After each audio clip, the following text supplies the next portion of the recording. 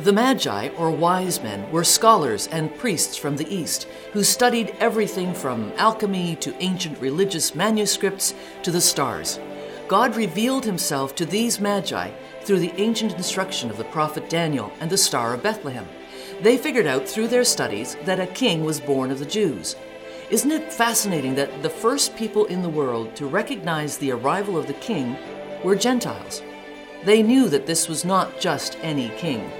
They knew this child would be the source of massive cosmic shifts. They understood that the world was about to experience change on a scale never seen before. The Magi were blessed to meet the Savior. Interestingly, they brought gifts that reflected what would be the life and work of this child. Gold speaks of his kingship. Frankincense is incense for embalming, which speaks of his death for our sins. He is the Savior. And finally, myrrh is anointing oil, which tells us that he is God's anointed, the Messiah. Merry Christmas! That's the most depressed Merry Christmas. Are you really depressed about it, really? Can we just try it with me one more time? And if you're not happy about it, can you just pretend? Here, let's try it one more time. Ready? I'm going to say it first, and then you answer back. Ready? Here we go. Ready? Merry Christmas! Oh, that's felt great. Thank you so much. Well, you know, nowadays, Merry Christmas is kind of almost a dirty word. People don't want to hear that. It's got to be Happy Holidays or Season's Greetings. But people are, like, I'll tell you, we're living in a culture that is becoming more and more anti-Jesus, anti-Christmas, anti-church. Would you agree with that? It's happening. I mean, look at this. This is hilarious. Here's 3 kids at the principal's office. One says, I said the SH word. The other kid says, I said the F word. And the other kid stunned says, I said Christmas. That's kind of where things are at these days. Well, I want you to know here across church, we're not shy about talking about Christmas, and we're certainly not shy about talking about Jesus, and we're not shy about talking about good old-fashioned gospel truth. So I want to share with you this morning about the Virgin Mary. And this series that we're beginning today is called the Wenceslas Legacy. See, so it's Wenceslas's Legacy. So would you try to say that with me, so you don't just sit there laughing at me as I'm struggling with this? Wenceslas's. See, it's not so easy, is it? So you can just hold your laughs to yourself. Actually, say to the person beside you, Wenceslas's. Like, yeah, see, it's not that easy, is it? Yeah. Okay. Here's the thing. Wenceslas, I'm going to say this one more time. Wenceslas's legacy was blessing the poor. And if you were here on Friday night and you were taking in our special children's Christmas concert, it's something new, something we've never done before, or we haven't done it for many, many, many, many years. In fact, I think the last time we did something like this was something like this big, was actually at an old church on Elgin Avenue, and actually it was the same play. If you can believe it, I played King Wenceslas. Why are you laughing? You don't think I could do a good job, Bill? Actually, young David Hartree did a far better job than me, but I want to focus on that. I want to use that as a touchstone, if you will, for this holidays, because Wenceslas was really all about giving and caring and sharing and helping the poor. Do you know that Wenceslas was actually a duke in the 10th century, but he was a duke between the years 907 and 935 AD. He's called Saint Wenceslas I, and he's actually the patron saint of the Czech Republic. Has anybody heard of Czechoslovakia? Well, we're talking about the first half of that, Czech. They split up, in case you didn't know. That might be news to some of you. But they did split up, and Wenceslas is the patron saint of the Czech Republic. Now, there's a reason for that. This man was known for his generosity and his kindness. As some of you may know, the Christmas Carol. Have you ever seen that Christmas Carol? Whoops. Let's see here. Good King you know the words? Good King Wenceslas looked out on the feast. Okay, that's enough. That's enough. You get the drift. Thank you very much, by the way, for the duet there. You get the drift. It's a story about this wonderful king who actually cares about the poor. And so there's Wenceslas gathering wood, and beside him is his page or servant boy. And what they're doing is they're going around giving alms to the poor. Wenceslas was known for his kindness and his generosity to slaves, to prisoners, to widows, orphans. This man took seriously his commitment to Jesus Christ. He took seriously the call to be kind to those in need. And so this man, who is actually very rich, actually becomes poor in his care and his love for other people. And if you know the hymn, you know that he's gathering firewood for orphans and for widows, and he's carrying it on his own shoulders, bringing it to the homes of these poor people. And his page is gathering along, or his servant boy is gathering along, and they're on this journey of mercy and kindness to give up firewood to poor people and give food, etc. And the story goes that the boy is struggling to keep up because the winter weather is so harsh and the snow is deep and he's freezing. And the king turns around and he says, "Look, just follow in my footsteps and you'll be okay. And you'll be able to get a bit of shelter and you'll be able to make it through the snow as we go and care for people." And it's actually quite a delightful story, which I will tell you more about it over the next few weeks. But here's something interesting that I didn't know. Wenceslas was not actually a king. I didn't know if you knew that. He was, in fact, a duke. But the Holy Roman Emperor, Otto I, was so moved by his biography, so moved by his story, that he decided that Wenceslas should, in fact, be given the dignity and the title of king. Because if anybody exemplified kingship or the kingdom of God, it was this godly duke, this godly man. And so we know him now as King Wenceslas. The last verse of that carol, it goes like this, and I'm not going to sing it for you to your relief. It goes like this. It says, "Therefore, Christian men, be sure, wealth or rank possessing, ye who now will bless the poor, shall yourselves find blessing." So the hymn goes like this. Those of you who are wealth, of you who have got possessions and rank, that is, you are somebody. He says, look, if you want to truly be blessed, if you truly want to be happy, because that's what blessing means. It means to be happy. If you truly want to be happy, then here's what you need to do. You need to bless the poor. You need to make the poor people happy. That's what that hymn is about. And I'm going to tell you this, folks. This is the essence of the Christian faith. This is the essence of who we are and what we believe as Christians. Our job is to bless the poor and understand that God will bless those who bless the poor. Now,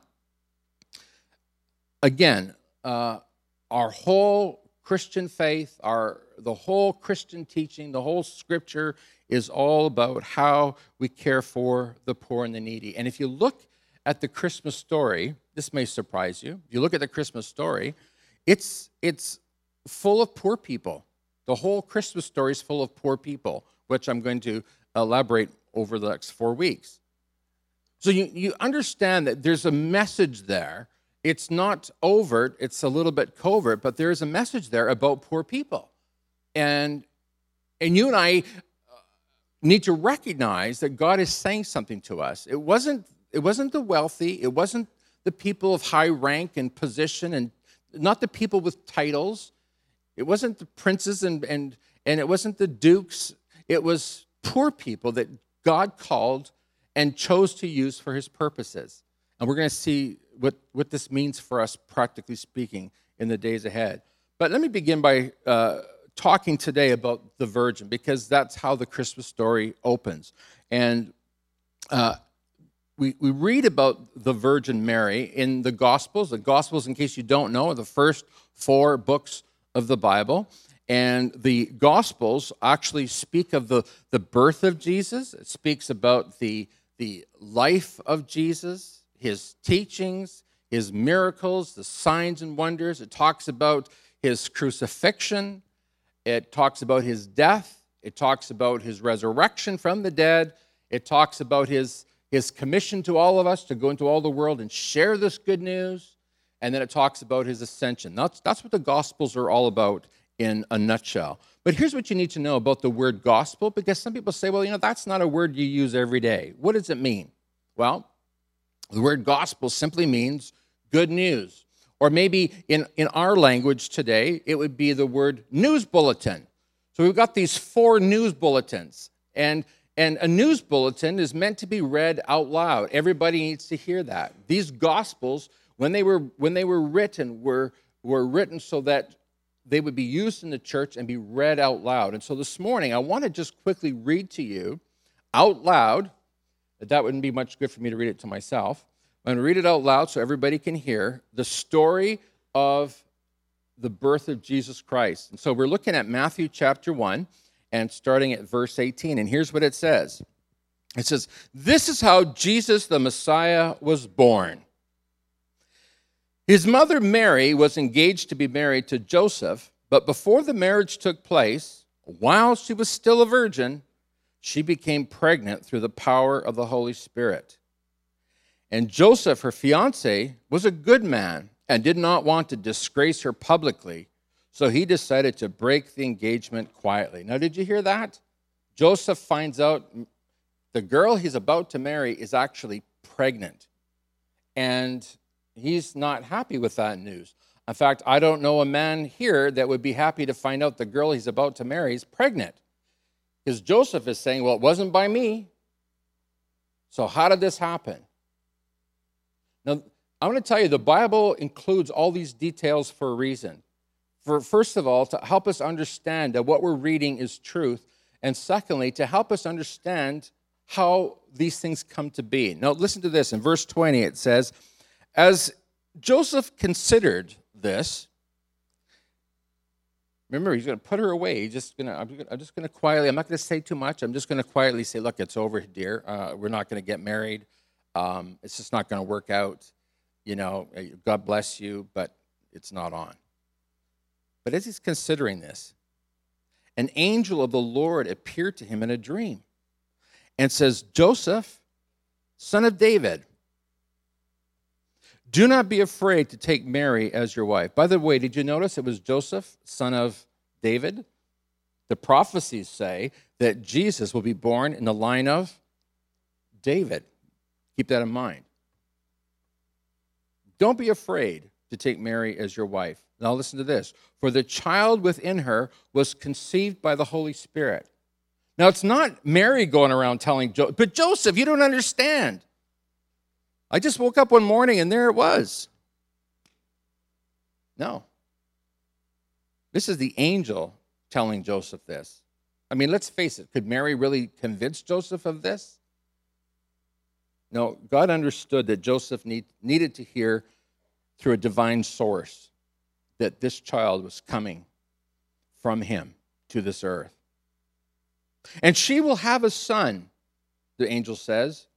"And Joseph, you are to name the son Jesus, for he will save his people from their sins." The name Jesus actually means Savior, and that's why Jesus is called that. So just quickly, just stop for a moment. When we celebrate Christmas, the birth of Jesus, remember we're celebrating the birth of our Savior because we need a Savior. If God thought we needed more instruction, he would have sent us a teacher. If God thought that we needed to be disciplined, he would have sent us a principal. If God thought that we needed music lessons, he would have sent us a music teacher, Carolyn. You see what I'm saying? But God knew that what we really needed is we needed salvation. And so he sends Jesus, our Savior. And then we read on in verse 22, "All of this occurred to fulfill the Lord's message through his prophet. Look, the virgin will conceive a child, she will give birth to a son, and they will call him Emmanuel," which means God is with us. And when Joseph woke up, he did as the angel of the Lord commanded and took Mary as his wife, but he did not have sexual relations with her until her son was born. And Joseph named him Jesus. Now, some skeptics and some mockers will oppose the idea of a virgin birth. Here's their argument. They'll say, oh, well, she got into trouble and she didn't want to tell her parents, and she concocted this crazy, crazy idea that she is carrying the Messiah. That's what the mockers and the skeptics will say. The problem with that argument, folks, is that when we begin to look at the evidence, it all falls apart. It doesn't really make sense. And I'll tell you why. First of all, because Joseph was the first one to say, I believe. Now, I'm going to tell you, I don't know of any men that would go along with this unless they had a divine message from God, unless God spoke, and that's exactly what happened. Joseph believed, not Mary, believed God. Very important to hear that. That's the beginning of the message. So we know that Jesus was born of a virgin because first and foremost, Joseph, who ended up naming Jesus, was the one who recognized it first and believed first. But you could say, well, Pastor Allen, maybe somebody just talked him into believing that. Well, there is this other problem if you're a skeptic, and it's this verse in Isaiah chapter 7, verse 14. This is a prophecy given 700 years before Jesus was born. And it says, the Lord himself will give you the sign. Look, the virgin will conceive a child. She will give birth to a son and will call him Emmanuel, which means God with us. Now look at this, folks. The Old Testament declares that when the Messiah comes, the Messiah will be born of a virgin. If Jesus was not born of a virgin, then that would mean that he does not qualify to be Messiah, because that would mean he did not fulfill one of the prophecies about the coming Messiah. And so we recognize that. So first of all, then, we've got Joseph, who says, I believe. I got no question in my mind. I was visited by an angel. I got no questions. I am convinced beyond a shadow of a doubt that Mary is carrying a child called Jesus the Savior. The second thing is we've got this pesky prophecy from 700 years before Jesus was born that attests to the fact that Jesus is born of a virgin. But folks, there's more things that we have to consider. We have to consider the actual life of Jesus and his teaching. We've got to consider that John the Baptist recognizes him and calls him the Lamb of God, which takes away the sin of the world. Speaks of what? Salvation. He recognizes that he's a Savior.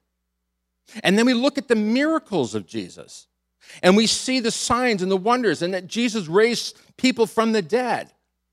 And Jesus multiplied the loaves and the fishes, and he walked on water. And we begin to recognize, wow, there's something about this guy that is not natural.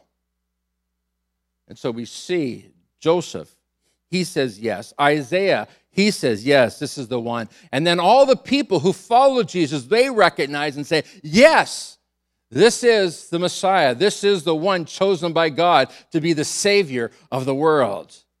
And then we look, of course, at Jesus' death and then his resurrection. And we see all of this evidence, and we have to say, we cannot dismiss the fact that Jesus was born of a virgin. Now, some of you sitting here today are asking the question, but does it really matter?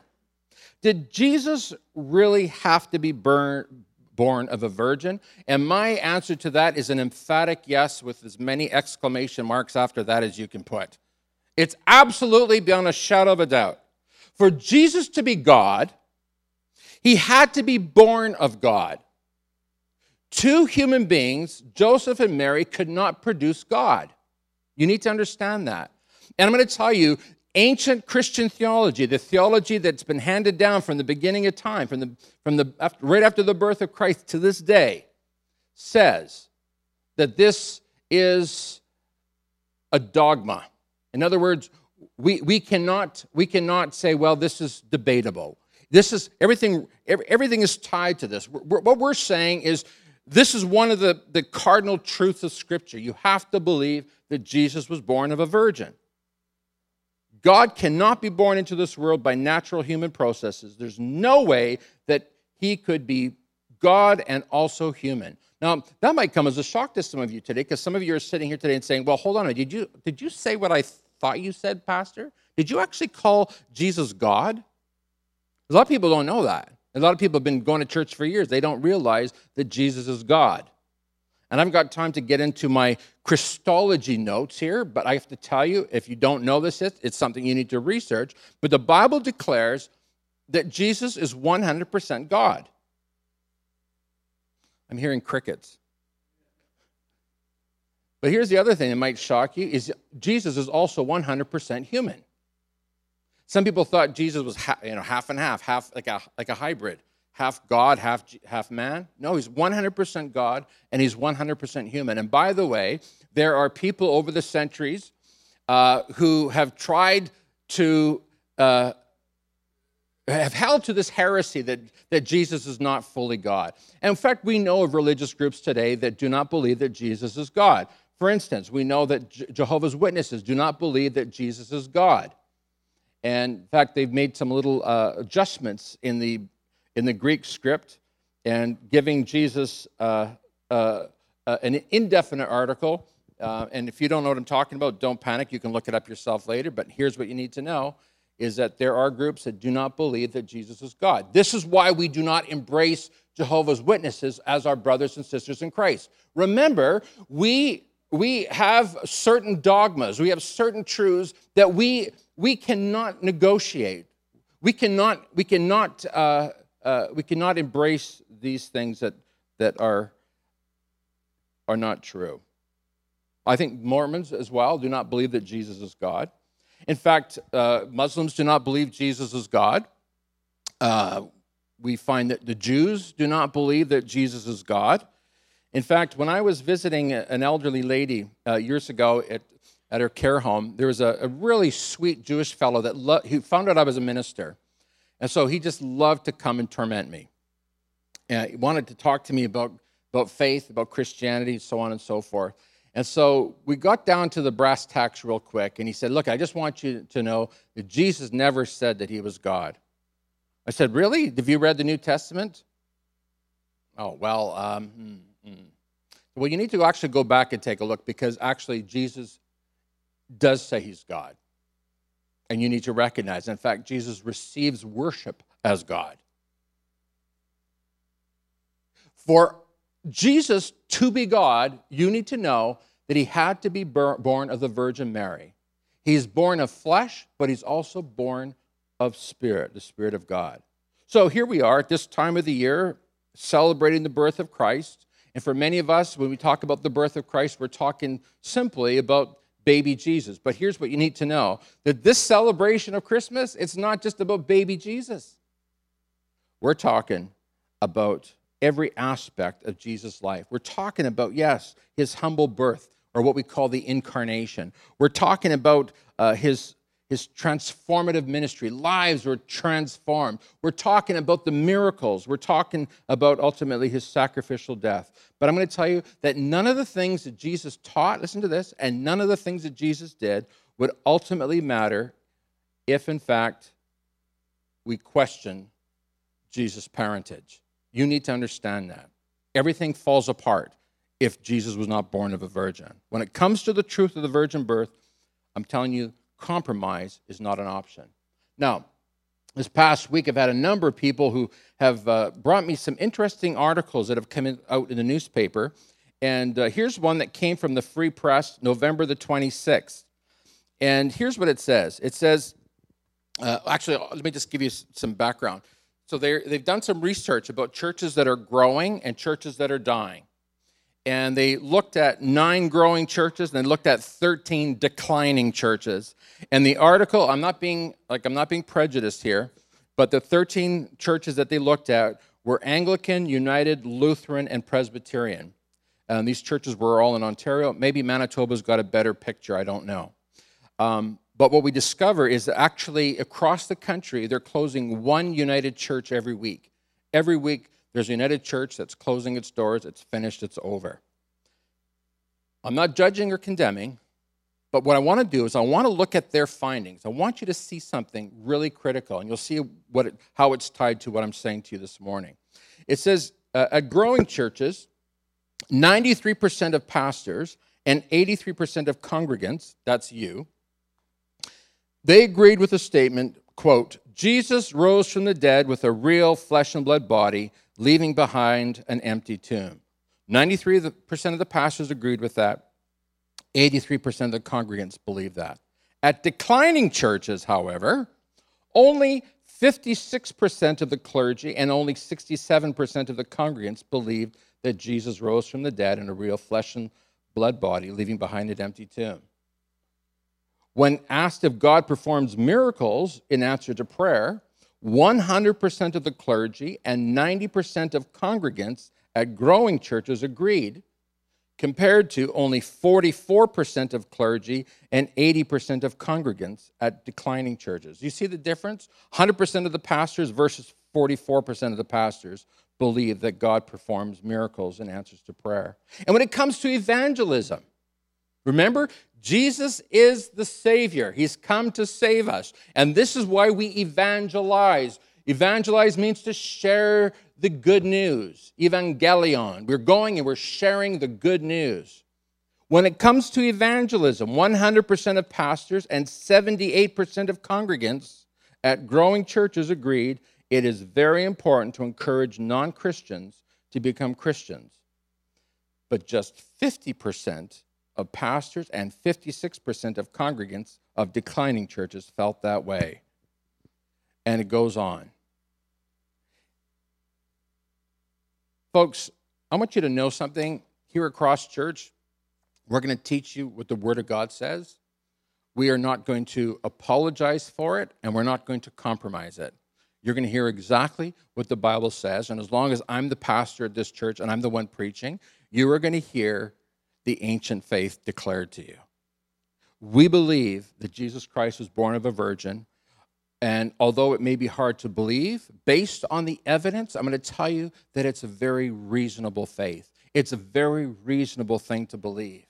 If you believe that God is who He is and that God can do miracles, then we recognize that this is certainly something God can do. Now you say, Pastor Allen, what has this got to do with Wenceslas? Well, I'm glad you asked that question. Because there's things that we need to learn from the Virgin Mary. There's things that are very important for us to look at. And here's the first thing you need to understand. Mary was not only the mother of Jesus, she was a true believer in Him. She was indeed a disciple of Jesus. And she knew what Jesus' name meant. She knew that Jesus was a Savior. Now listen to this. She is following her son as a disciple. She recognizes that she needs a Savior. Let me say that again. Mary, the mother of Jesus, understands that she needs a Savior. More than anyone else, she understood that Jesus was God. Now, we got a number of mothers here today. Most of our mothers here know their kids quite well. Mary knew her kids quite well, and she's a typical Jewish mother. And this may go against, if you've come from a Roman Catholic background or an Orthodox background or even a high Anglican background, this may sound strange to your ear, but actually the Bible does say that Jesus has brothers. And we don't find Mary exalting or seeing any of her other children as being anything other than their children. But with her one son, Jesus, she recognizes that he is not like the others. And so she becomes a faithful and loyal follower of her son. Now, the reason I mentioned the high Anglican churches and the Orthodox churches and the Roman Catholic churches is, again, not to judge or condemn them or to put them down, or I'm not picking on anybody, but you need to understand something. Through the centuries, Mary has been greatly exaggerated in her holiness and actually even in her virginity. They claim that Mary was a virgin till the day she died. And that would be really interesting, because how did Jesus get brothers if it wasn't from Mary? And in fact, it says here that Joseph didn't have any sexual relations with her until the son was born. So it clearly indicates that Mary is maybe not as godlike as you would like her to be. In fact, we recognize that she is a human being as much in need of God's grace and forgiveness as anybody else. But they will go on to tell you that she was born without sin. They call it an immaculate birth. And that's interesting because so she's the mother of Jesus. So Jesus was born without sin. And their reasoning is if Jesus is born without sin, therefore his mother must be born without sin. But then you have to ask the question, if she's born without sin, does that mean that her mother was without sin? And if her mother was without sin, does that mean the grandmother and the great-grandmother? And of course, we know that's not what the Bible teaches. The Bible clearly teaches that the only one born without sin is Jesus. But they would go on to say that she not only was a virgin for the rest of her life, that she not only was without sin for the rest of her life, but they would also say that she did not die like the rest of us, that she ascended into heaven. In 2009, we were actually in Ephesus in Turkey, and I didn't even know the place existed. No, not Ephesus. I didn't know that the house of Mary existed in Ephesus. I don't know. Has anybody ever heard of that? There's supposed to be the house of Mary because they believe that Mary, after Jesus ascended into heaven, she went with John, and John took care of her in the city of Ephesus. And so they've got a house there, and they say that when just before she died, she ascended unto the Father. Okay, so there's no scriptural support of such a thing, and I don't even know if there's really any kind of true historical support of such a notion. But let me just say this to you. When it comes to the truth that we preach, we're not just making up fairy stories. We're trying to look to the truth, and we're trying to see, is this reasonable to believe? But the next thing you need to understand, and here's what Mary would say to you if she were here right now. She'd say, don't pray to me.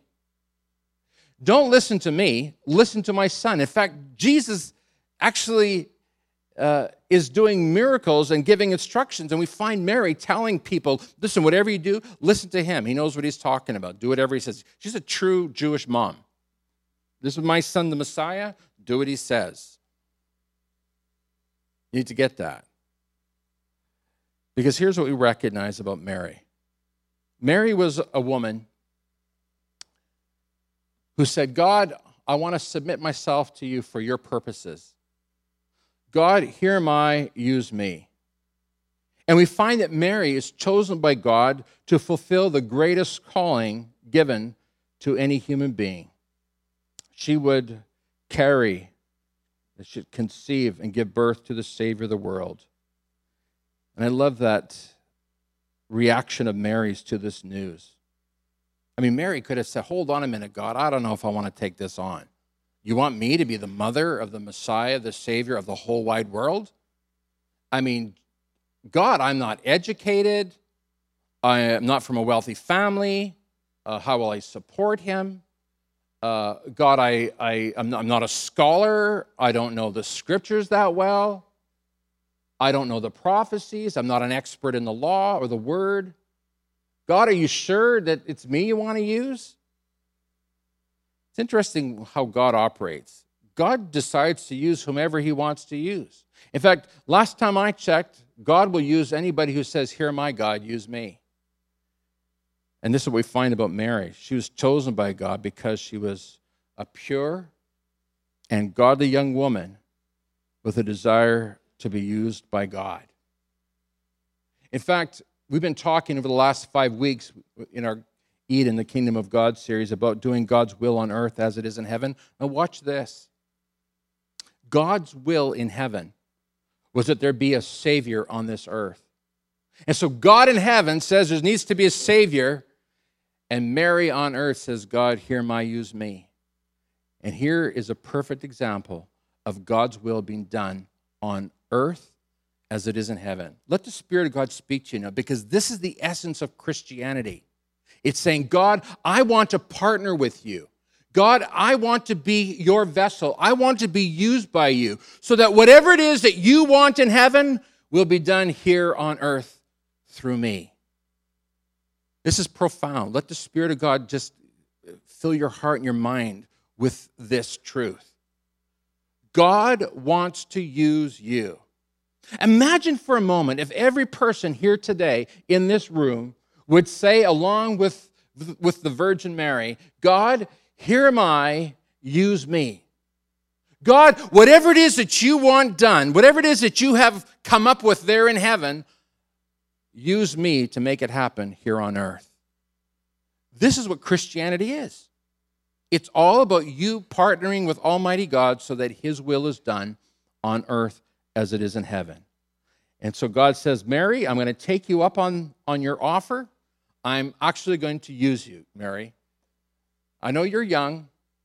I know that when you're pregnant, that's going to be very awkward in your village. I know you're going to have a hard time explaining it to your parents and your friends and your relatives. You're going to have a hard time explaining it to Joseph, but don't worry about that. I got that covered. I know it's going to be difficult. And Mary, here's her response. It's what we call the Magnificat. It's fantastic. Mary responded, "Oh, how my soul praises the Lord, how my spirit rejoices in God my Savior." When's the last time you said that to God when God says, okay, I'm going to use you? This is her response. How my spirit rejoices in God my Savior, for He took notice of His lowly servant girl. And from now on, all generations will call me blessed. For the Mighty One is holy, and He has done great things for me. Did you notice that Mary doesn't say, I'm the Holy One? She says, God's the Holy One. By the way, one of the things that we discovered when we were in Greece is that Mary, by the way, Greece is an Orthodox country, Orthodox church. If you're a Greek, then you're Orthodox. If you're Orthodox, you're a Greek. And there they call her Panagia, which means the All-Holy One. How many know that there's only one All-Holy One? And that's what Mary says, for the Mighty One is holy, and He has done great things for me. He shows mercy from generation to generation to all who fear Him. That's Mary, a young girl that fears God and says, Lord, here am I, use me. His mighty arm has done tremendous things. He has scattered the proud and the haughty ones. He has brought down princes from their thrones and exalted the humble. He has filled the hungry with good things and sent the rich away with empty hands.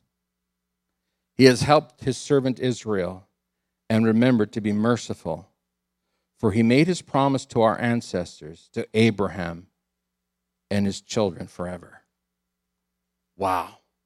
That is, to me, one of the most thrilling worship songs in Scripture. A girl who is absolutely thrilled to be used by God. Thrilled to say, God, let your will be done on earth as it is in heaven through me. Is that your prayer this Christmas? Have you prayed that? Have you ever prayed that? Because that's what it means to be a Christian. You're saying, God, let your will be done on earth through me.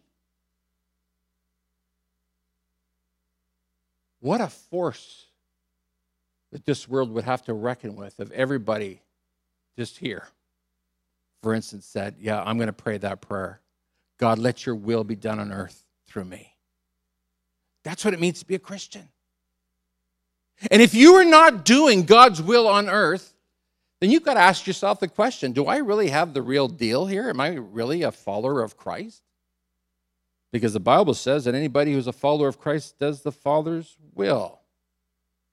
I want you to notice something about Mary. She's a poor girl. She has nothing, not educated, doesn't come from a good family in the sense that we would call a good family. But I'll tell you one thing she did have. She had a heart for God. And she said, God, I want to be used by you. She didn't have money to give God. She had herself. I'm going to tell you, at this Christmas season, that's exactly what God wants. He wants you. He wants all of you. When I say all of you, I don't mean all of you. I mean all of you and all of you and all of you and all of you. And the question is, are you willing to respond as Mary did? Money is not the issue. You just got to show up and say, God, I'm available for your purposes. I'm available to do whatever it is that you want me to do. Mary's life has many lessons for us, but perhaps the greatest lesson is this. If we have God, if you have God, you've got everything. And some of you may have come to church here this morning feeling, uptight about your resources, your finances, uptight, anxious because you feel like you haven't got enough and wish that you could make more, and unhappy with your job, unhappy with your family, unhappy with your wife, your husband, you're unhappy with your boss. You're just unhappy with life in general. Can I tell you something? It's time for you to get your eyes off of the things of this world and get your eyes onto God. And I'm going to tell you it'll change your perspective dramatically. You'll suddenly recognize how very good God is to you. And I can prove that. We are a church that is in a poorer community in Winnipeg. And for whatever reason, God has given us an assignment to care for the poor. And I'm sorry to keep bringing this up, and I don't want to embarrass my brother Dennis Wee, but when he first came here and started talking about Burundi, God spoke to my heart and said, Alan, this is what I want you to do. This is what I want Cross Church to do. I want you to go and bless this country. And here's why. Because Burundi is the poorest, it's considered the poorest nation on earth. In fact, there's another nation that is poor, and I think that that other nation, I can't remember what it is right offhand, they compete for first place in that ranking of the poorest country in the world. But suffice it to say, it's a poor country and desperately needs our help. And we were thrilled and delighted to go there. Dennis, I know, is thrilled. It's his passion to go to Burundi and care for his orphans, the Village of Hope. And we've gotten on board with that. In fact, Chris and Dennis and Christy and Nick are going to be going to Burundi, I think, at the end of January. Why do we do this? Well, because we have been given much. And the Bible says, to whom much is given, much is required. That's why we do this thing. And you go over to that country and you discover when you get there that the very poorest of the poor in this country is rich compared to so many people in Burundi. It's something that's really hard for us to get our minds around. You got to go over there and you got to see for yourself how very blessed we are. But one of the things that really surprised me, folks, when I got there, I was looking for poverty. I saw it. But what I wasn't prepared for was the wealth. You say, what? That sounds like such a contradiction. Let me give you a hint before I go further. James says, let the rich say I am poor, and let the poor say I am rich. When we got there and we met these people who are so poor, these pastors, these leaders, we discovered that so many of them, in the midst of their poverty, had great wealth. They had a great relationship with God. Isn't that right, Dennis? Amazing relationship with God. These are people who, when they prayed, they experienced miracles. These are people who, when they prayed, they experienced God's answering their prayers. And we went over there, and this last trip over there, we visited 11 of the 40 churches there. And I can tell you, I think only three of them had electricity. The rest, tin roof, stone brick walls, and these are the happiest, most joyful believers I've ever known. I ask you how you're doing. It's praise the Lord, great. God is good. God is helping me. Hallelujah. It's like, wow. I've come to Burundi to minister, and I go away being ministered to. If you are rich today, and I would hazard to guess that probably 99% of us here today are rich, then you need to understand that God has given you a special assignment. To whom much is given, much is required. If God has blessed you, with the wealth that you have, then I want to encourage you in strong words. You have a responsibility to care for the poor. This is why we do these hampers. I'm just so thrilled that my brother Andrew and his siblings, Jimmy and Adeline, and the rest of the family have kept on the tradition,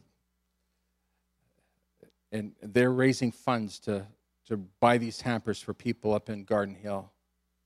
Wonderful, godly people, but it's difficult there. There is a level of poverty there. And I'm just so thrilled that our church would say, yes, we want to be part of that.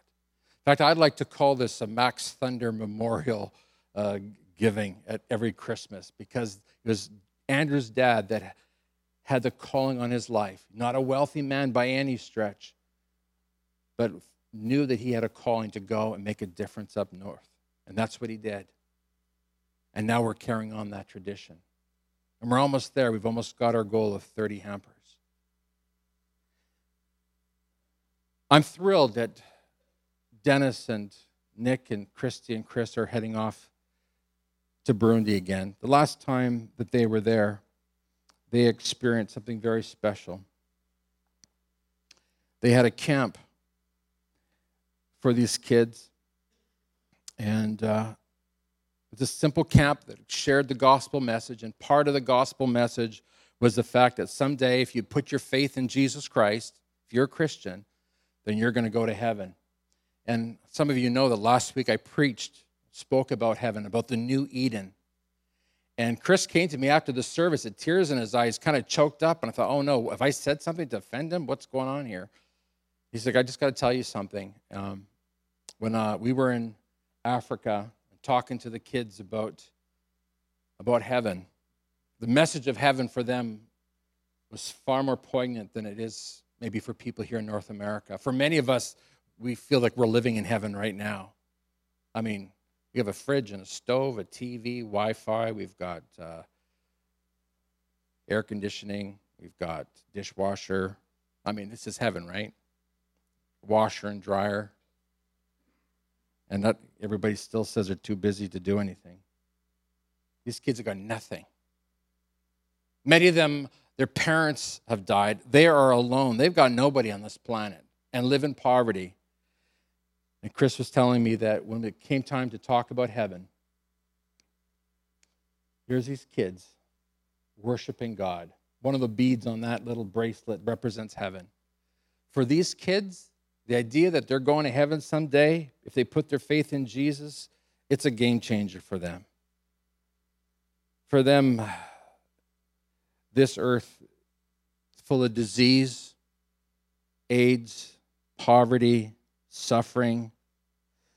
This world is a place of sickness, sadness.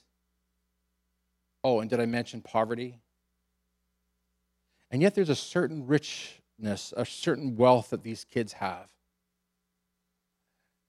And so here's what we see in the Christian faith. We see the great balancing. Those who are rich give to the poor, and those who are poor challenge the rich. This Christmas season, let the Spirit of God deal with you. And my prayer is that we would have, sitting here today, a room full of, I'm going to say it one more time, Wenceslasses. People who are prepared and willing to care for the poor and the needy. Because the very essence of Christianity means that you forget about yourself and start caring for others. Forget about yourself and care for others. Would you say amen with me on that? Maybe one more time. That's better. You may stand. Father, we want to be faithful in our service to you. God, we get so panicky about our own needs. We got to buy birthday or Christmas presents, and we got to make sure that we have enough food for Christmas, and we got to get people gifts at the office and gifts at home and gifts for aunties, uncles, grandpas, and grandmas. And God, we forget that that really isn't what Christmas is about. It's about helping those in need.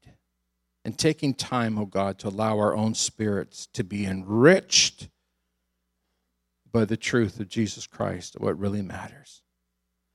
Help us, oh God, today to be like Mary, who declares how great is her God and recognizes how wealthy she is. May every one of us go from here knowing how very wealthy we are because of where we live, first of all, and secondly, because we have Jesus. And now help us, we pray, as we go from here to go and share this wealth with others, to share our faith, to share our Jesus with people who are living in darkness, to share our wealth with those who are living in poverty. God, we thank you for what we have, and we pray, oh God, that we would be faithful to use it for your glory. And everybody said it with me? Tell the person beside you, go and share your wealth.